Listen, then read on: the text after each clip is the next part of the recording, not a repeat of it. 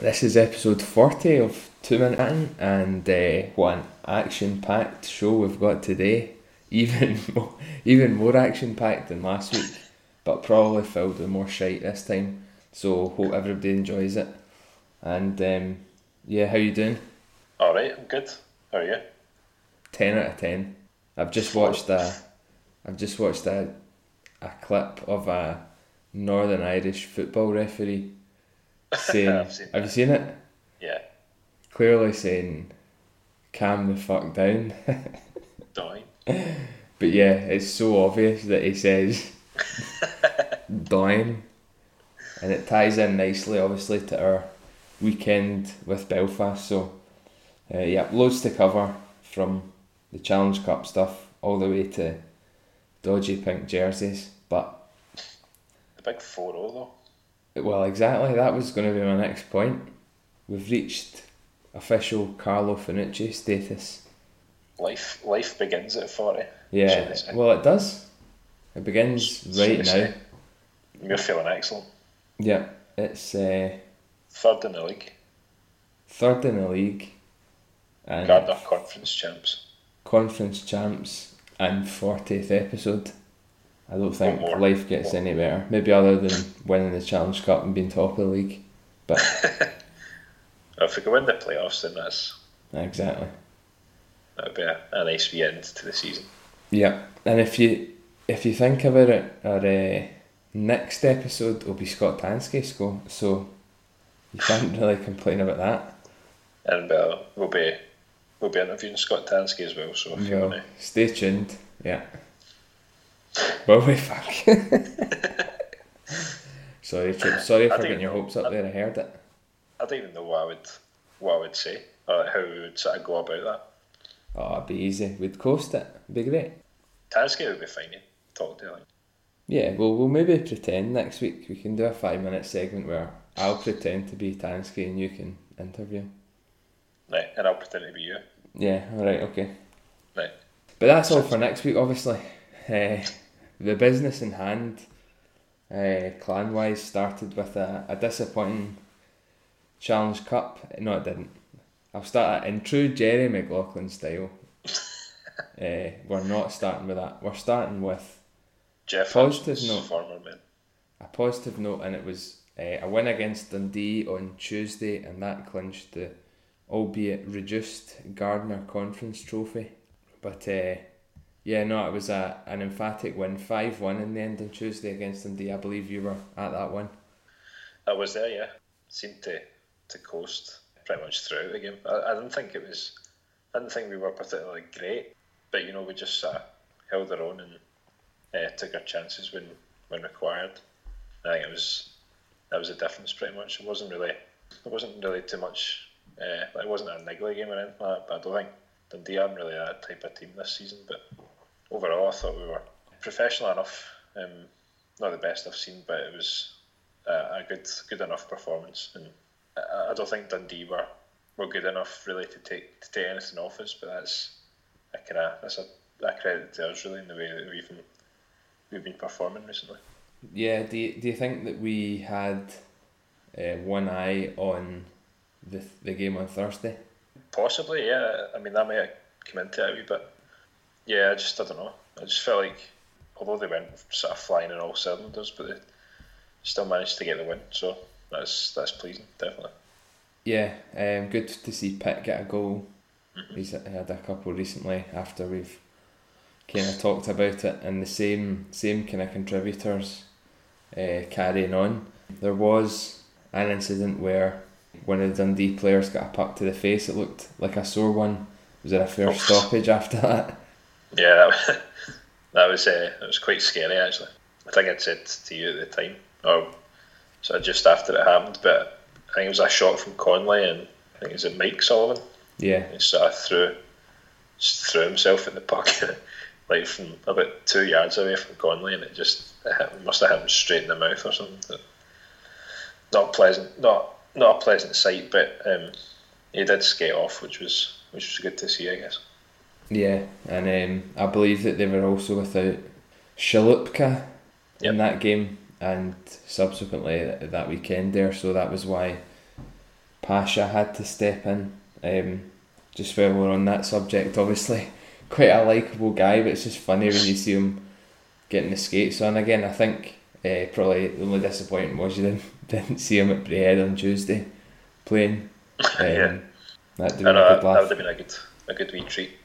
Yeah, but no, at the weekend he led them to a win, the few shifts he had, so fair play. But no, I think there was maybe one eye on Thursday of that game, but professional enough, and that officially clinched the conference trophy. We'll come on to that in a bit, but on to Thursday then, and it was ultimately disappointing, losing 6-3 in the end. Another TV game disaster, although maybe not as much of a disaster as in the past, but the first period I think was what really killed the game for us.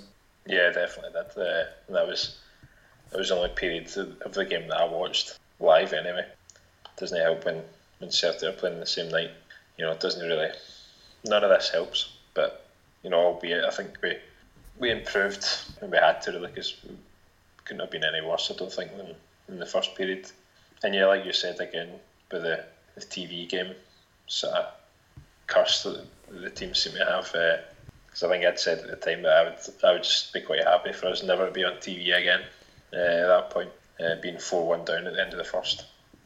Yeah, of course, both TV games away from home, so maybe if we have a home one, we'll fare better. But we've got one against Cardiff coming up. Yeah, we'll be flying. We'll be good. But yeah, so it was 4-1. We grabbed a goal just at the end of the first period to kind of restore a bit of respect, so to speak. So in 4-1 on the night, and that would be 2 goals down overall, given that we were 1 up after the first. And then you thought, well, let's give ourselves a chance. It's a bit. I don't remember much from the rest of the game, to be honest. I think it was more the shock from the first period, but we did, do ourselves justice, so to speak, in the last couple of periods, and even had a wee bit of hope when Erhardt put one in the third period with a huge shot to make it a 1-goal game. But then our Achilles heel again popped up, the penalty kill. Belfast were 3 from 4 that day, and it just looked like every power play they had that they were going to score, and it kind of proved that way. Yeah, weren't too many power plays. We only had the one, I think, but it just showed you how good Belfast have been on the power play. Just like you said, that every power play they just looked as if they were going to score, and that's not great for us. Not sort of being able to stay out of the box. Again, a couple of daft penalties in the third period from Sully and Peacock. I don't know. I've not actually seen them, but I don't know if they were kind of soft penalties or not. I'm not sure. I think Peake's one was for goalie interference, so I don't know. It'd be difficult to sort of say that would be a soft goal, but then obviously I think he got injured that night as well, so I don't know if that was a result of that. Yeah, I actually don't remember, but yeah, you are correct. He didn't play any part the next night or on Sunday yesterday at all, so I saw he was there out in his suit at the end, but I don't know how bad his injury will be. But thankfully, obviously, we did have Travis Erhardt back, and he definitely makes a difference to a number of aspects, as we've touched upon. But yeah, overall, I think Belfast deserve to go through based on that performance, certainly, and they'll face Guildford in the final, who kind of routed Nottingham. I think 3-1 they won in Nottingham on Thursday as well, and that was a six goals on aggregate, was it, the difference? Is that right? 5-2 the first leg. No, can't remember the first leg. 5-2, yeah, and then 3-1, so 8-3. Yeah, so 5 goals in it in the end. A hammering, and Belfast Guildford, that'll be a good game. 2 quite attacking teams down in Cardiff on the 10th of March. That'll be a good one. It will be a good one, yeah. Both teams excellent on the power play as well as the penalty kill, so that'll be a tasty tie, I think, as they say. I think though, just talking about the Challenge Cup overall for us, we were lucky to even get sort of past the initial stages anyway, and then going on to beat Cardiff and barring that sort of first period kind of meltdown a wee bit, I think we held our own throughout the competition. It just shows that we can go toe to toe with the biggest in the league. Yeah, definitely. We're obviously a kind of third place team now, and showed that we can compete. But yeah, I think and even scraping through that Challenge Cup was the Grattan era when we were quite inconsistent, so we could have likely finished higher up in that group had we been playing as well from the start. But the way it worked out, obviously beating Cardiff, I think has to be the highlight there.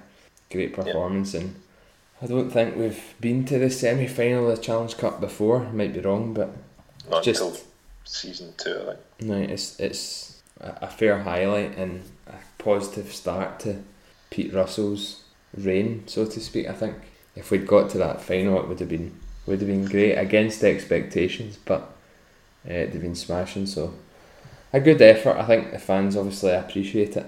Yeah, aye, definitely. As I say, it was that just seemed to be just that one period that kind of let us down in the end, which is it's unfortunate, but that can happen against the best teams. So credit to Belfast as well. They being down after the first leg, albeit there wasn't that much in it, but no, they're a good team, and especially at home as well. Yeah, particularly against us. Yeah, very strong. Of course, the way the weekend panned out could have a significant impact on Belfast's title challenge. We played them away, then home on Saturday and Sunday. The first of those 2 legs, if you'd call it that, although it's not aggregate, finished in another Belfast win, unfortunately for us. This time it was 4-1. Having seen the highlights, again it looked like we were okay in periods, but again I think Belfast really deserved to win that. They got off to a better start than us, 2-0 after the first period, and albeit we've known that we can score goals in Belfast in the past, it's never great to go down 2-0 on the road, especially with the history of the Challenge Cup game behind us. No, exactly. Even like Fitzy taking a holding penalty and sort of less than 30 seconds into the game doesn't set you up well for Belfast power play, and obviously they scored from that 15 seconds into that power play actually. So again, we weren't ready from the get-go, and Belfast took full advantage of that. And yeah, like you said, 2-0 after the first period makes it difficult, definitely. But highlight of the night was Jack Musil getting a goal against Belfast. Yeah, it was an instinctive kind of finish because he sort of located the puck under Bes Grawani. Right. It sort of sneaked out behind him, and he continued to try and fish it out, and he got it in the end. Of course, that took it to 3-1, and again you're thinking there's maybe a wee bit of hope there, but Rutherford got a goal in the third, which was the only other goal in the game to make it 4-1. Yeah, so it was a bit disappointing. I thought we'd maybe be a bit closer than that. Not expecting them to have some sort of hangover from the win on Thursday, but I thought we'd maybe be a wee bit closer than that. Not to be, I do see that Sully got a game misconduct for abusive official at the end of the match. Not really sure what that was for, but there's been a few of them in recent games that's racking up our penalty minutes now. Although I think we're still pretty good on that front, but just noticing that wee trend. Yeah, it's not really Sully's game usually. I remember Haywood got one earlier, didn't he, in Fife in the year, and obviously just heat of the moment stuff that's kind of boiled over. But yeah, disappointing to have the 2 defeats in Belfast there. I suppose just one of these things. It is tough place to go in there chasing the league, but yeah, always slightly disappointing. And the power play again, conceding another one on that. It's hard to tell exactly what it is that we're not really getting right on the penalty kill, but against teams like that, it's definitely costing us. Yeah, definitely. I think 0 for 3 on the power play for us as well. These special teams haven't been great recently. Difficult to pinpoint it, as you say. It's maybe just one of these things. It'll work itself out. I think we've been particularly bad. We're still getting the puck in the zone, and it's all about kind of creating space and finding a gap to get a shot away. I'm not really one for just as soon as you get it to somebody in the blue line, just absolutely rattle it. No, absolutely not. You need to find the wee gaps and stuff to create chances. I watched a good video. It was NHL analysis of the Tampa Bay Lightning power play. Right. It was on the NHL YouTube channel, which I would recommend to go. It was. There were 3 things that they analysed in the video, and their power play was one of them. And it was excellent stuff. Just how they get set up in the zone and the different options that they have with Stamkos and Hedman, etc. Really interesting. Not that we should have as good a power play as that, but I think it's just we're struggling to get it in the net as opposed to create the chances from what I've seen anyway. But some people might disagree.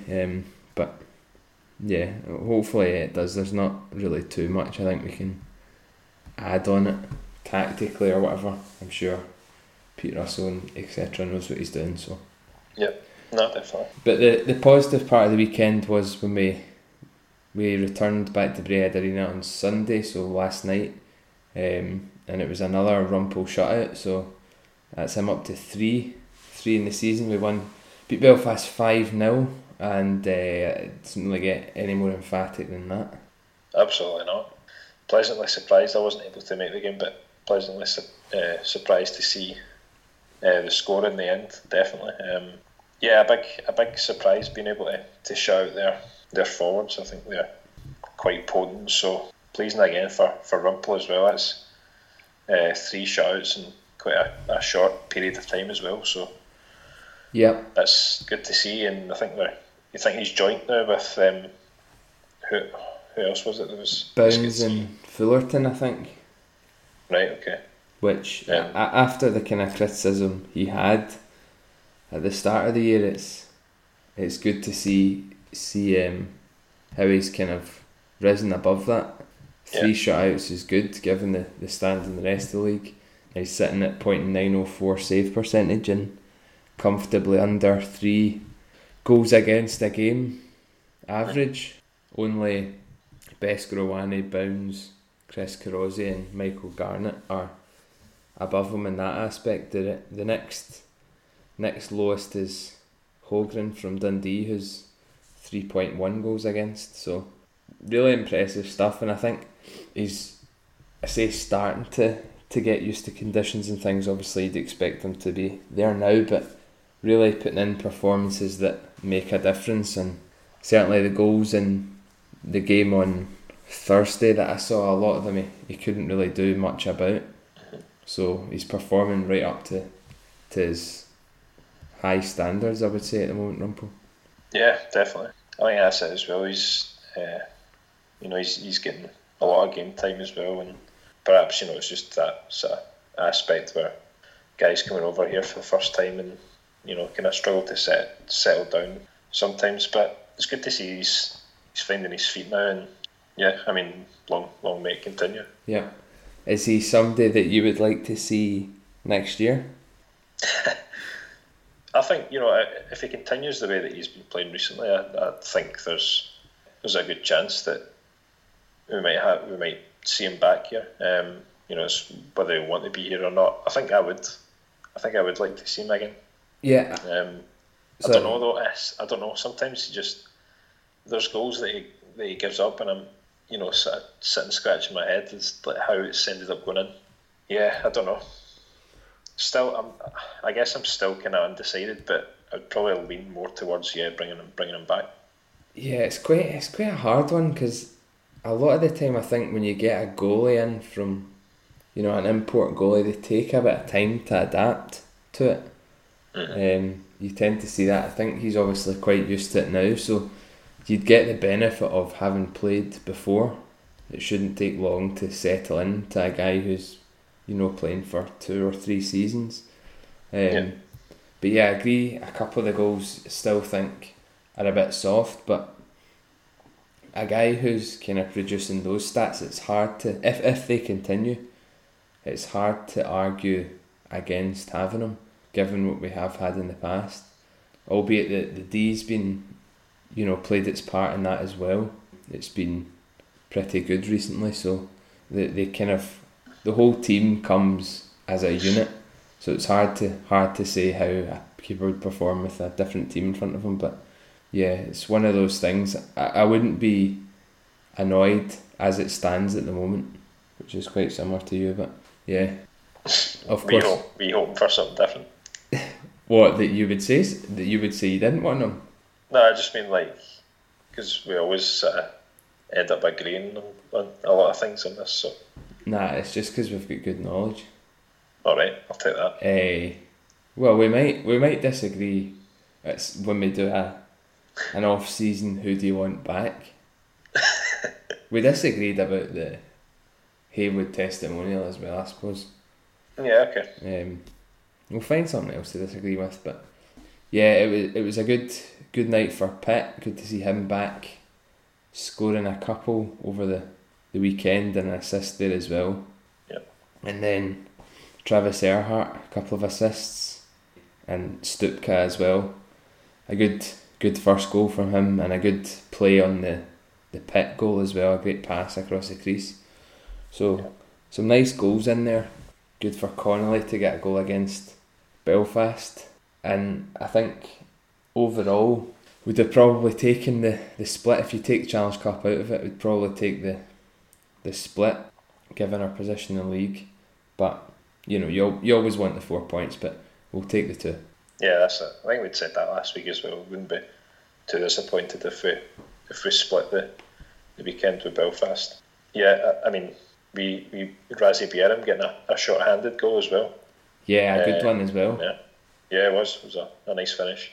And then obviously you touched on Connolly's goal. That was on the power play as well. But again, 1 of 6 from the power play, although 5 of 5 in the penalty kill, which was definitely which is worrying. What's that? It's worrying that we're starting to kill penalties. Well, I don't know, but 1 of 6, that's what's that, 18% or something. So that's kind of roughly around about where we are. Just now, I think overall in terms of power play percentage, but obviously we want to be doing a bit better than that. Although, yeah, just getting the 1 goal was good in the end. Quite a lot of penalties as well. Yeah, well, the main incident really was the Zach Fitzgerald one where I think it was Kevin Drain hit him from behind, and then Fitzgerald was down and then got up and instigated a fight with him. I think Rain kind of pulled his jersey over him, so he found it hard to get going. But it's one of those ones at the time, probably live, it looks quite bad. I'm never sure, obviously we're biased as well, but I'm never really sure. Fitzy had sort of turned on the boards and Rain's coming in at speed and hits into him. It's definitely one of those that's always going to get called. Whether there's a huge bit of intent there, I'm not sure, but not surprised to see Fitzy taking exception to it. No, I think Rain does come in from the back. I think what you've said, Fitzy's turning doesn't help him. I think that's how he ends up going into the boards. But yeah, because he gets quite low during the turn. Yeah, at that point there's nothing really that Rain could have done. He's already sort of committed to the hit.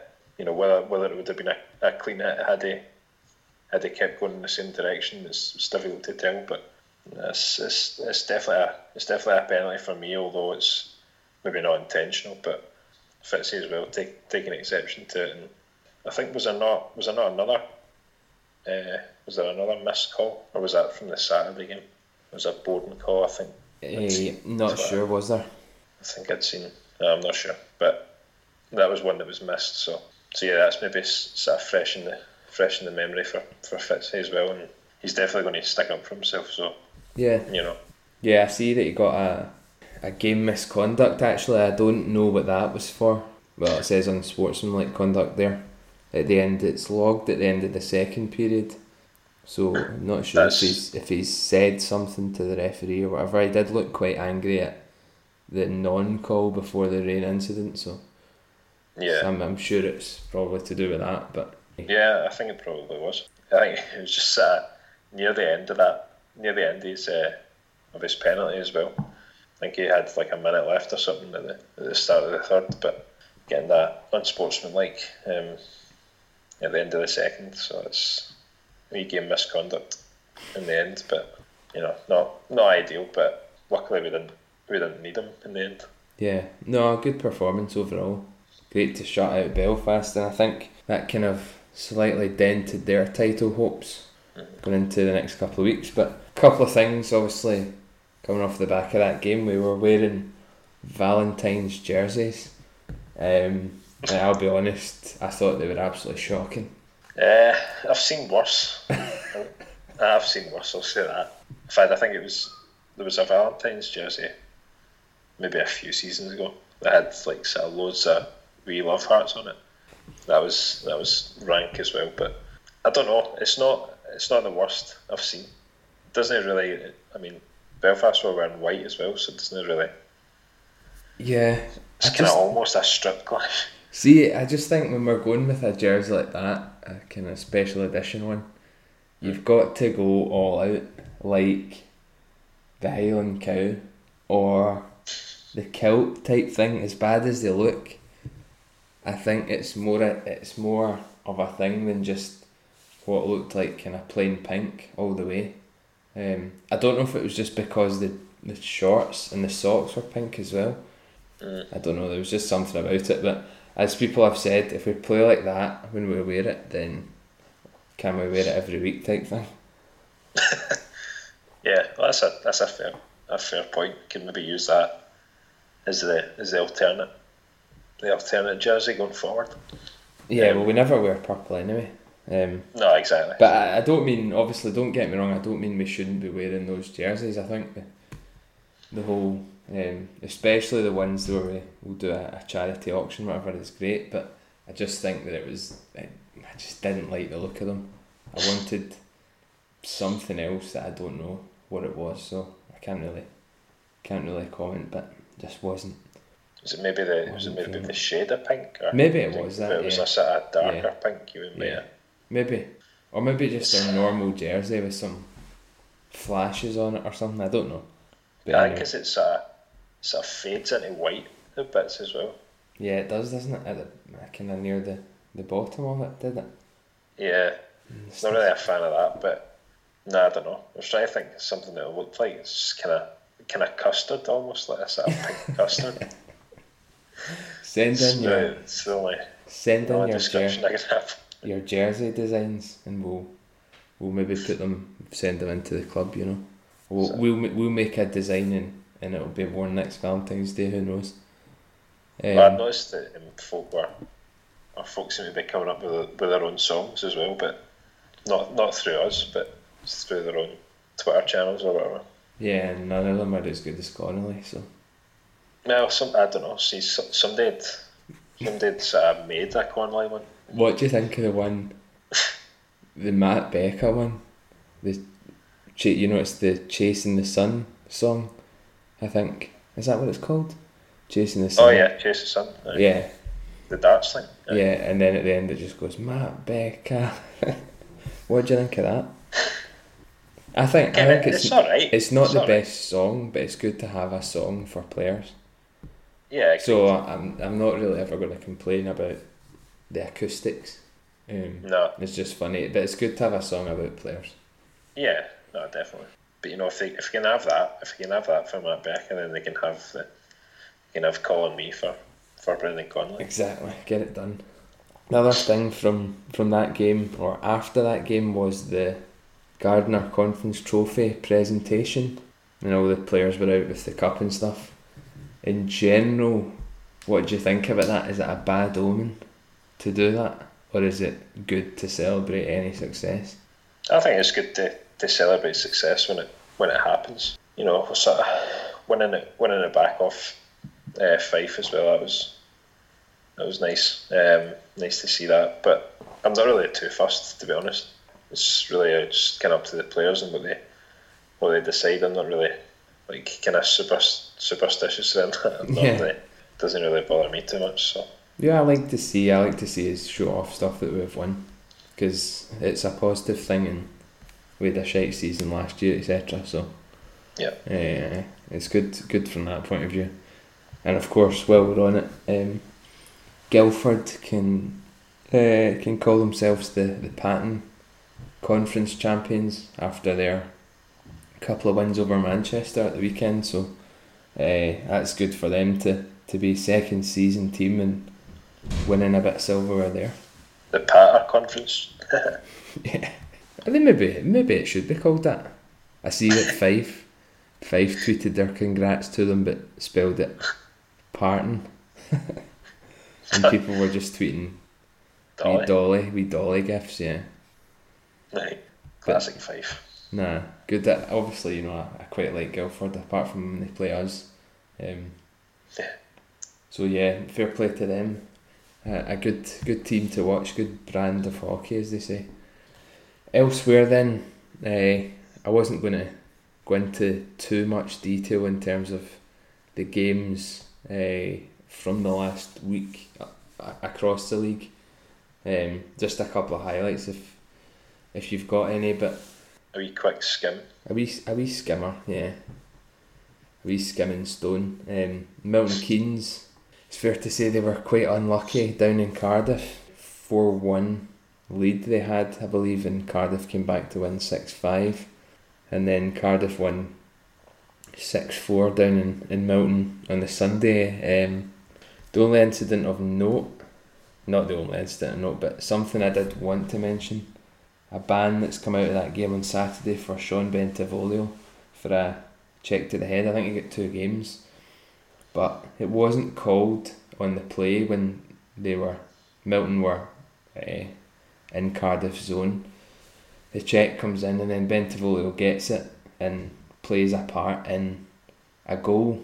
Now, just in general, what do you think about, well, first of all, the referees have got to be the first point of call for player protection, but it's always a bit of a bugbear when a guy gets a retrospective ban for a hit that maybe had a big part to play in a moment in a game that changed the way it went. Yeah, for sure. That's the reason why they're there. They're supposed to be there to protect the players. That's their job. If they're not doing that, maybe they need some further training. I do think they need help. The refs, I will say that. You know, whether enough's been done for them is another matter. But even just sort of having more refs, you know, just to kind of swap in and out, because we're seeing a lot of the same guys. Yeah. So, you know, obviously it'll be the same down there as well.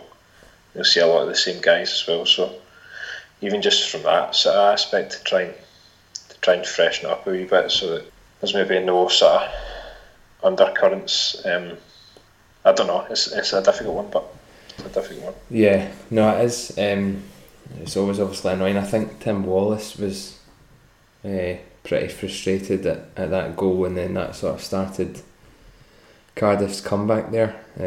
But yeah, as I say, he's got a 2-game ban off the back of that, so always a bit of a controversial one.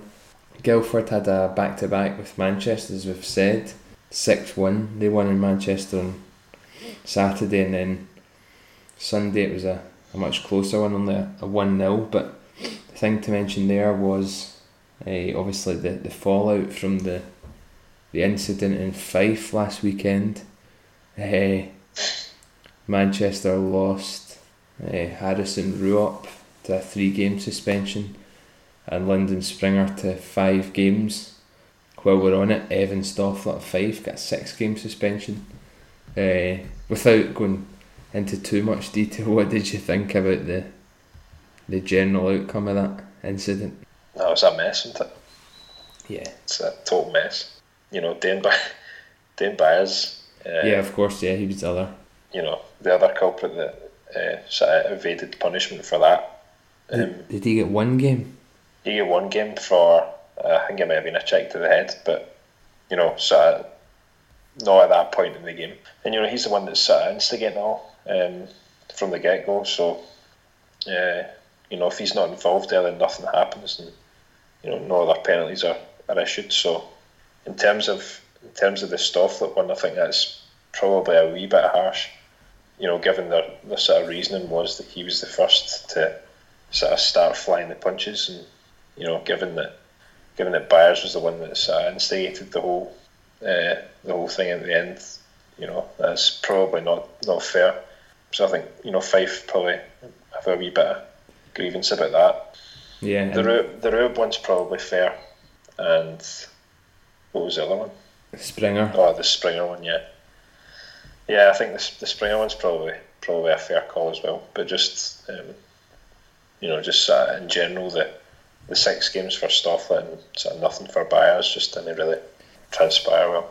I think the theme with a lot of these things is that without the first incident, the rest wouldn't happen.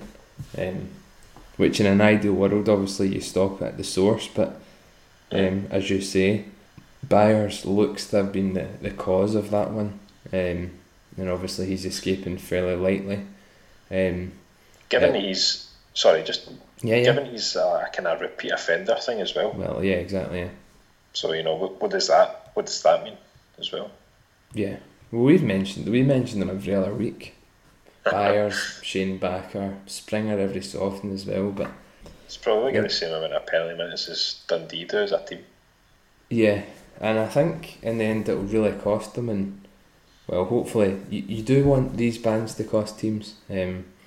Fife lost Crowder to one of the hits.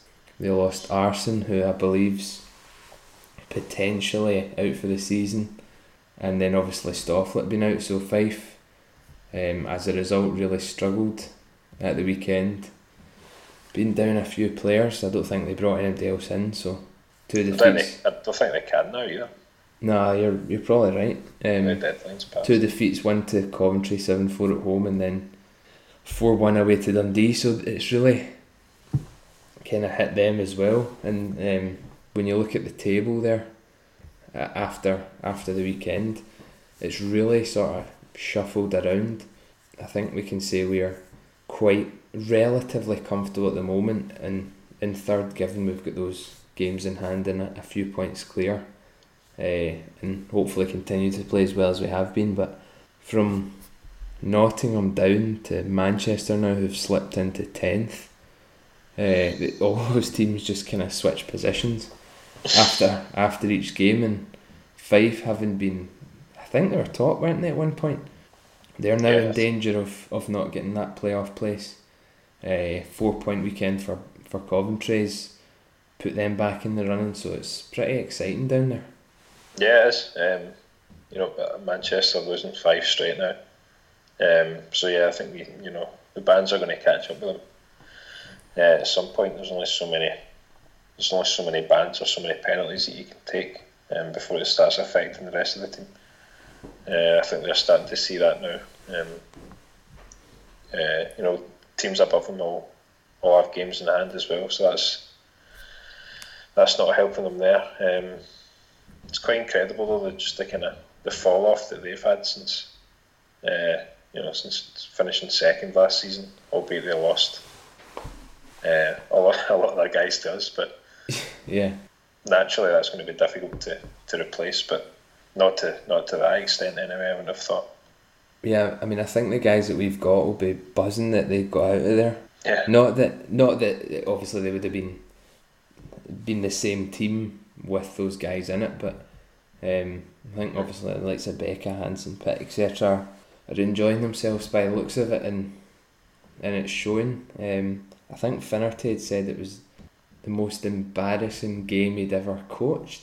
The 6-1 defeat to Guildford at home or something like that in his post match. So yeah, the way they're doing it at the moment, as you say, the band's catching up. So they'll be struggling. They'll be struggling. Yeah, I think definitely will be. That's not going to help team morale there either. So in the lead up to the playoffs, yeah, really what you want to hear from your coach. At the end of the day, it's up to him to turn it around. I wonder how the likes of the other guys in you say the good. I was going to say the good players. You know what I mean? The guys that don't really get involved with that stuff. The Hammond type players. I wonder how they all think about the whole thing. Obviously, it's not ideal. It's hampering their chances, but they've put themselves definitely under pressure there. Really slumping down now, and it's hard to get out of a run of defeats like that when you're in it. Especially being down some players. Yeah, definitely, that's it. Just kind of looking about there as well. Obviously, Fife losing a couple of games and injuries and suspensions starting to catch up with them as well. Although they've got games in hand, but still slipping down. You don't want to be in that position when you're a couple of months away from the playoffs. Sheffield as well, just kind of plodding along, I guess. Yeah, they're very. They're exactly like their table position's saying. I think they seem to pick up the odd win and look good, and then lose one again. So. Well, I mean, like I say as well, anytime they play Nottingham, they always beat them. So. Yeah, well, they're guaranteed the two there. Exactly. Dundee and Coventry on the whole, they've been I think performing a lot better recently as well. I'll say that for them. Yeah, you'd like to think. Obviously, Coventry and Dundee, as you say, the form teams there, so maybe they'll be the ones to leapfrog over Fife, and but who knows? Yeah, it could be. We discussed the potential playoff seedings that we won't really go into, but at the moment you just can't tell who it's going to be, because all those teams will be all over the place come another 3 or 4 games. So that's the way it is. Just quickly then, looking forward to this week. We have 3 games this week, first of which is against the Steelers that we mentioned on Wednesday down in Sheffield. How do you see that one going? That's it's always tough going to Sheffield, and they'll have the 6-0 game probably fresh in their memory as well. So I think they'll be trying to look to make amends there, and obviously with the playoffs in mind as well, trying to cement their place there as well. So I think that'll be a difficult game, that one. But I've got good faith in the team just now, and how they're playing, how they can handle themselves. Overall, I think we'll do pretty well. I don't know. Difficult. I'll be positive. I'll say we'll get 2 points. Yeah, it would be good to have Peacock back, obviously, and get a full complement of players. I think he's out for a while. Is he? Right. I think I'd seen, or somebody had said it was like 6 to 8 weeks, maybe. Oh really? Right. Okay, so not sure what the injury is, or how accurate that is, but right, potentially struggling to finish the season, really, or certainly possibly. We'll need to see how that one goes, but yeah, it's a 3 away game week for us, so I think maybe without the Challenge Cup distraction we'll be able to focus on that, but yeah, I'm confident going in there and winning at the moment, to be honest. So we'll take the 2 there. We're then away to Nottingham on Saturday, a team who we've done fairly well against recently, and they're, you do never know what to expect, but if we manage to get the 2 there, it will really give us some breathing space away from them. Yeah, that's going to be again, it's another tough game, but we've done well against them this season. Overall, I think we've played them 4 times and we've won 3 of them. Could be wrong with that, but I seem to remember that. So again, I think we've kind of got the upper hand there, and I think we can do that one as well. Yeah. Why not? Historically, I don't think we've always been great down there, but it's a confident team against a team who are, the opposite, I think, at the moment. So yeah, we're just predicting wins all the time here now. Potentially not Sunday though. Up against the nemesis from this season, Guildford. If anything, that's probably you could say our toughest game out of the 3, given our record against them this year. I think it's between Nottingham and Guildford for what you'd class as the hardest game, but for me the Guildford one is the one I see as least likely to get points in. Yeah, I mean, I would also agree with that. I think Guildford sort of hit a bit of a slump, but they've won 3 on the bounce, and obviously the Challenge Cup as well gives them confidence. So I think they'll be, especially at home as well, I would fancy Guildford with that one. Yeah. We'll do a wee one word prediction just to round off the hockey stuff before we move on, because it's always well 2 words. Let's go for in fact 1 word. Home or away. Right. 1 word prediction. So Wednesday night, Guildford Milton. Actually used your word. That's me. Guildford. Alright, okay. Yeah, same. It's got to be. That's 2. I've used about 50. Right. Home, Manchester Dundee. Dundee. Away, I agree. Nottingham Coventry. Let's go Blaze for that one. Home win. Home. I keep using more than one. It's difficult. Friday night, Belfast Cardiff. This, incidentally, is obviously the showdown there. I think Belfast play Cardiff twice at home. Yeah. And then, obviously, I think they've got to play each other again further down the line. But a big weekend from the league point of view. Friday, Saturday, Belfast, Cardiff. What do you think about those? Cardiff are, they shipped, 9 goals against Milton Keynes last weekend, so I don't think they're playing at the top of their game, and I think they're potentially there for the taking. It's just whether Belfast have got it in them for two nights straight. Let's say Belfast to win both. Oof. And make it a nice wee tasty. Tasty finish. It's a big call. I think that'll be split. I've also got to say that Cardiff will win. Yeah, you do have to, but you don't anymore. I just think Cardiff have got that know-how in these games. I think they'll get 2 of the 4 points. Milton, Manchester. Let's go Milton, come on. I'm going to say Milton as well. Yeah, let's do it. Partly just because I want it to happen. Yeah, I want it to happen as well. Give the boys a win, come on. What about Milton? Sheffield, Coventry. Sheffield.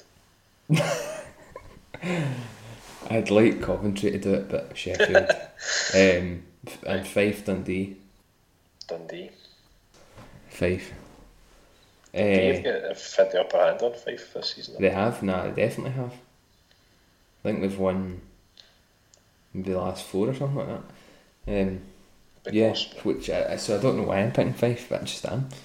Sunday night, Coventry, Fife.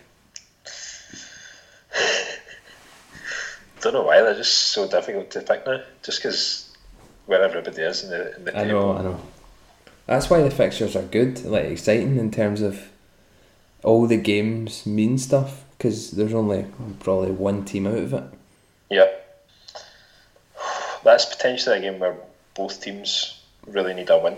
I'll say Coventry, home advantage. Same. And Manchester, Sheffield. Just Manchester losing all their games now because they've got no players. Fair enough. Plus, I mean, who's to say that somebody else is not going to get a ban in the next exactly. couple of games coming up. So exactly. Who knows? I think I was going to say instead of our wee football section, but we will touch on a couple of things just quickly. But I'd like to go back to a wee critical mode, and a couple of funny news stories. If you have any, I've seen one that made me laugh a lot, so go on to that. But just quickly on the Valencia result first of all, 2-0 away win for Valencia at Parkhead last week. It's not looking good for staying in Europe. No, it's not. I think it's safe to say that we'll be going out at this point. I feel like on Thursday, I feel like Celtic, had their fair possession of the ball, but it didn't really do anything with it, and Valencia sort of picked their times to go and attack it and chase it down, and it worked to their advantage. So obviously, I think they'll be sort of used to playing that style of playing the likes of Barcelona and Real Madrid. So they're kind of used to that sort of setup. But I do feel like Celtic need to find a different way to play in Europe, because I just don't think we've got the players that are able to play the way that Brendan Rodgers wants Celtic to play in Europe. Yeah, I won't probably go into it too much, but I think it's the way he's, and there's nothing wrong with him wanting to play that style. He obviously wants to play attractive football and stuff, but I think when you come up against that better level of team, there needs to be some kind of adjustment there.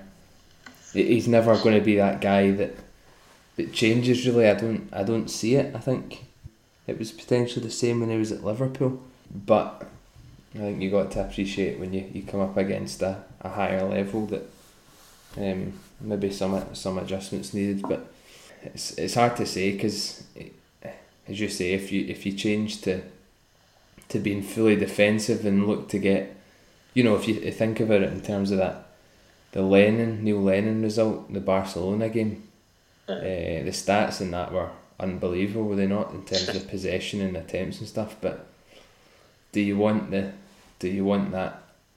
European success, or is it about the 10 in a row, I guess, really? Because I think they're going to be fairly comfortable domestically.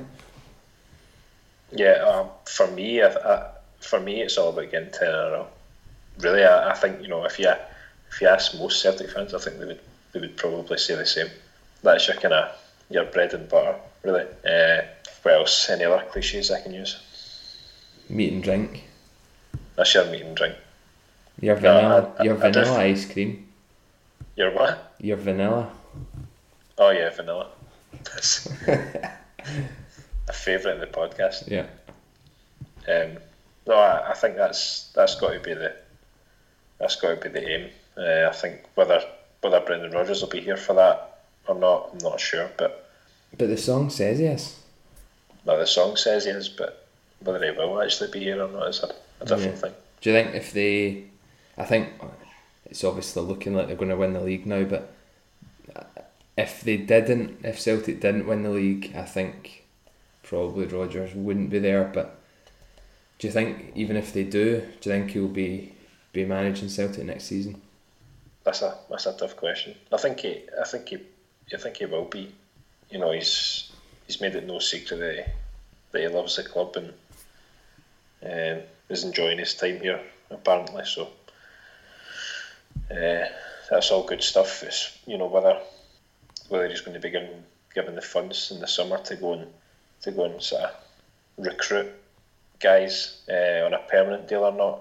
We've got a lot of loan signings in at the moment, so potentially a big summer ahead. But I think he'll be here, as the song says. Yeah. Well, obviously the lead in the league was extended to 8 points, with Rangers dropping points at home to St Johnstone. Then Celtic getting the last gasp winner at Killie. I think that's, for me, pretty much game, set, match in terms of the league. Are you the same? No, So negative. Nah, but I don't know. I'll just, I'm just kind of the mindset that it's not over till it's over, kind of like. All right. But it does give us a bit of a cushion, although we've got a few difficult games coming up. Yeah, but then you're also assuming that the chasing pack aren't going to drop points, and I think they definitely are. So, for me, eight points is too much. I'll take your word for it. Right, you better. Quickly on to just obviously Thursday. You see it as a anything's a bonus type thing and focus on the league. Yeah, I mean, if we can get out, I think, one, having scored a goal, and two, not losing it, I think that's positive, and that's something to take forward. But in terms of actually getting through to the next round, I think it's beyond us. Yeah, I hope I'm wrong, but I just can't see it. Well, it would be a great achievement, I think, from this position especially. Myself, I'm the same. I don't really see it, but you never know. A quick wee shout out to Partick Thistle. My boys still rolling on. 3 wins in a trot now, and a goal from a guy who I thought had definitely retired, Scott McDonald. I'm informed he has been training with Partick Thistle, but I didn't expect to see him playing again. But one of those things. I think they can probably consider themselves in the hunt for the league now. Let's not go that far. Only 20 points off the top. Well, it's not over till it's over. No, stick in there. That's what I say. Alright, on to some other business. I think what better way to start than with a critical mode. For anyone who perhaps hasn't listened before, because we've not done it in a few weeks, the format of this is we give each other a subject, 1 minute on the clock, and you've got to be critical of the subject. You got to get stuck right in. Whether you agree with it or not, you be fully committed. And it just ends up in 1 minute worth of shite getting spouted. But I've got a subject for you, if you want to have a go. Sure. Hit me with it. The subject is car lighting. Now, just in general, this is the subject. I'm talking about people not having lights on, or people having the wrong lights on. Yeah, that is more I've got what a I few mean. things going around. That is more what I mean. So, you can go mental with that. I'll shove a wee minute on the clock for you, and you can take it away whenever you're good. Right. Okay, let's go. Well, first of all, I'm going to start with people that drive with their interior light on. That just, for some reason, it drives me mental. Shouldn't be doing it. Don't know why I'm doing it. Why have you got a light on? What are you doing? What are you looking for? Something in your glove box? Looking for some documents, a wee pound for the trolley or something like that? Just get a rest. You don't need to do it when you're driving. Just leave it. It'll sort itself out. Next time you've got headlights. Headlights, folk that have got their headlights off when they're driving at night, just completely baffles me. I don't understand it. You people driving about with side lights on. That's the one that gets me. It's not bright enough for a start. Does it mean that the headlights aren't working? And then you've got people that put headlights in upside down or something, or pointing the wrong way, and they point right at you when you're driving, and just absolutely does my box in. Yeah. As a fellow driver, Sam, well aware that this is my minute up. That's your minute, but you've basically hit the nail on the head there. You've got people driving with side lights. I think they just don't know that they've got the side light on, but I never know how you can not know. Especially if you're in a place with no street lights. there's a universal difference in the sign for side lights and headlights. And then you've got the fog light. Fog light fannies, as I call them. that drive about with their... Sorry, or fog light fannies, or the high beam Harries. Right. That have got their high beams on. High beam, yeah. Instead of just your dip beam day to day. It's pretty simple. Sort it out. In terms of a critical mode, you could probably expand this out to 5 minutes. You could, yeah.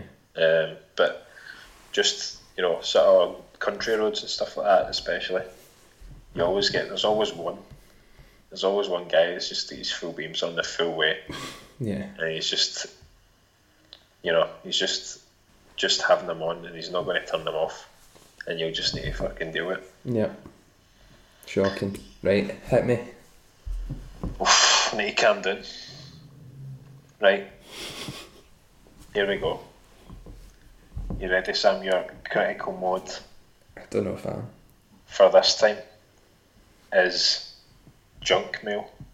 And I'm going to say, so this could be junk mail, stuff that comes through your door, or emails that you receive, so spam emails, or just junk. I guess it's like an Americanism, but you can, Yep. Okay. you can weave your way around that. Right, okay, so I'll start off with the junk emails. I have to say, and this is kind of a cop-out, but I'm quite good for unsubscribing.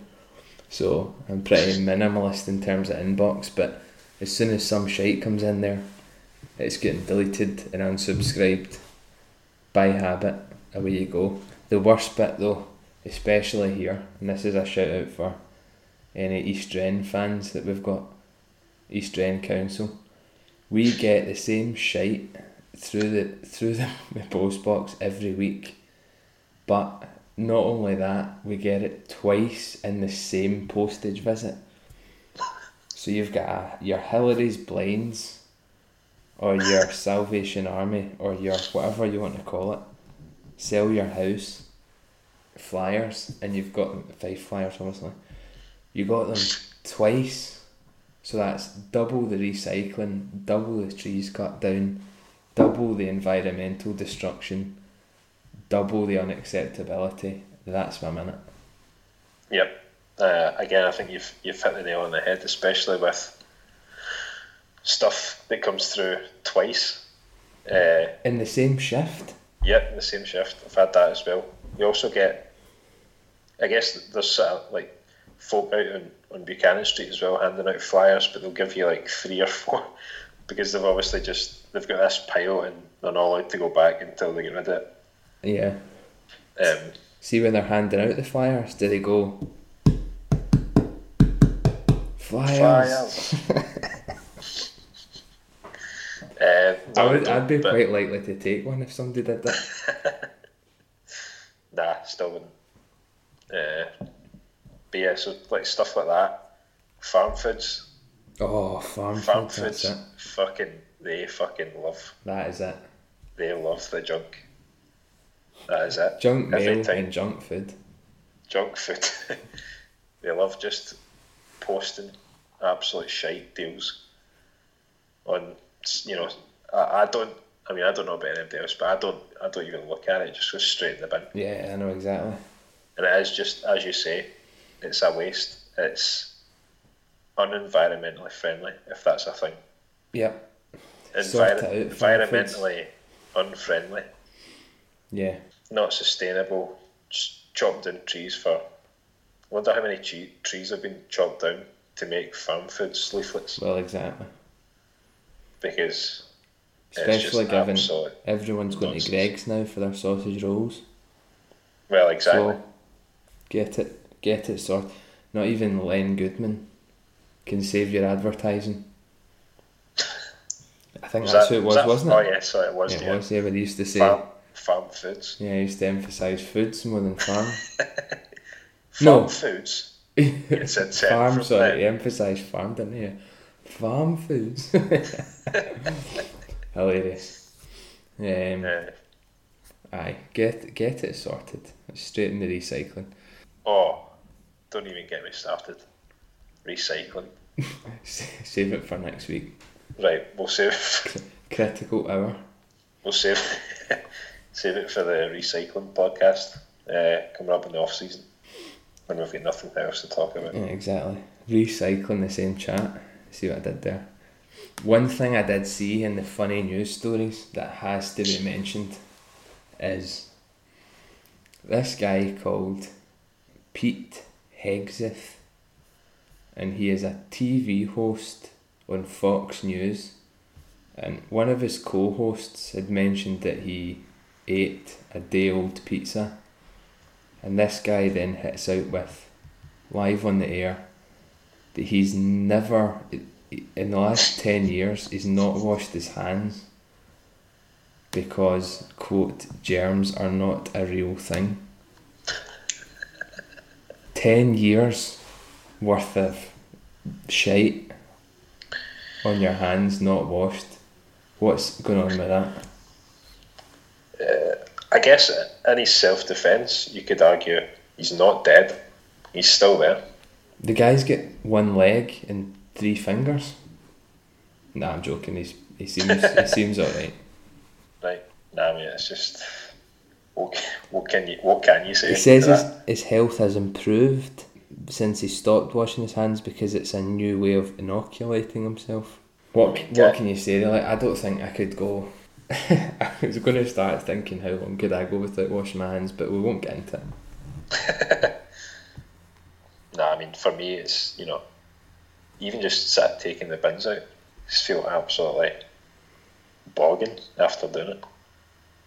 Saying that, there's some people that you meet, seem like, well-off people and professional people, and you get a wee sniff off them, and you think, he's not he's not washed for 10 years. Well, that's it. This guy's a news anchor, yeah, or a news host. How is he getting into that position where he's got that job, but he's not washing his hands? I know. I wonder if he smells shite though as well, or if he just smells unbelievable. Well, and people are just assuming. I just think no. Big Pete must wash his hands. Oh, definitely, absolutely. To use an Ally McCoist phrase, he just says the word absolutely over and over. Pronounces Alfredo Morelos in a way that Morales. Yeah. But that's again for another subject matter. But yeah, I mean, surely somebody's got to be having words with him. They are now. At Fox. They are now. Got to be saying. They'd be cleaner getting a real Fox in. Exactly. Fox News, yeah. Big Pete's gone and Big Frankie Fox is in there. That's it. Fantastic, Mr. Fox. Have you did you see anything that caught your eye this week? Well, I don't. It wasn't this week, but a couple of weeks ago. Yeah. I think I know what you're saying here. You know already what I'm going to say. Yeah. There was a news story on the BBC website about a woman from Glasgow that's able to taste people's names. Apparently, it's a condition now, so nobody's allowed to make fun of her because it's a condition. Personally, I think it's a lot of shite. What did it have a name? I mean, I'm not even going to try and pronounce that. I will pronounce it. Right. Synesthesia. Right. No. And there were some examples of tastes, weren't there, of people's names. I believe I actually was featured. Was featured on that article. Yeah, just first names, obviously. Not Sam Murdoch. No. Exactly, yeah. Pretty specific. Sam, you apparently, your name tastes like tuna. How does that make you feel? Well, compared to some of the other stuff on that list, not too bad. I don't mind tuna. It's not my absolute go-to, but I don't mind it. I don't dislike it, so I'll take it. But I'd prefer my name to taste more of something nice, you know. Empire biscuits, for example. I wonder what Pete Hegseth tastes like. Tastes like unwashed 10 years of unwash. But yeah, no, I mean, there's some utter shite kicking about this. You've got Sean is a mouthful of furniture polish. What kind of polish does it say? Doesn't specify, but Pledge. I wonder how you would know what that tastes like before you've even... Exactly. Do you think what she's doing is she's got people's names written down, and she's got furniture polish, and she's spraying a bit of furniture polish in the mouth, and then a wee bit of the name getting eaten, and she's going, that's pretty similar. I mean... Or is she putting people's names on bread? How's she tasting the names? Is it just... I'm not sure. She's eating them from a clean, bacteria-free table. How can she make this comparison? Yeah, I mean, I'm not... Of course, I'm assuming it is completely a mental thing, and there is no real tasting going on. Apparently, well, according to the BBC article, it is a recognised medical condition.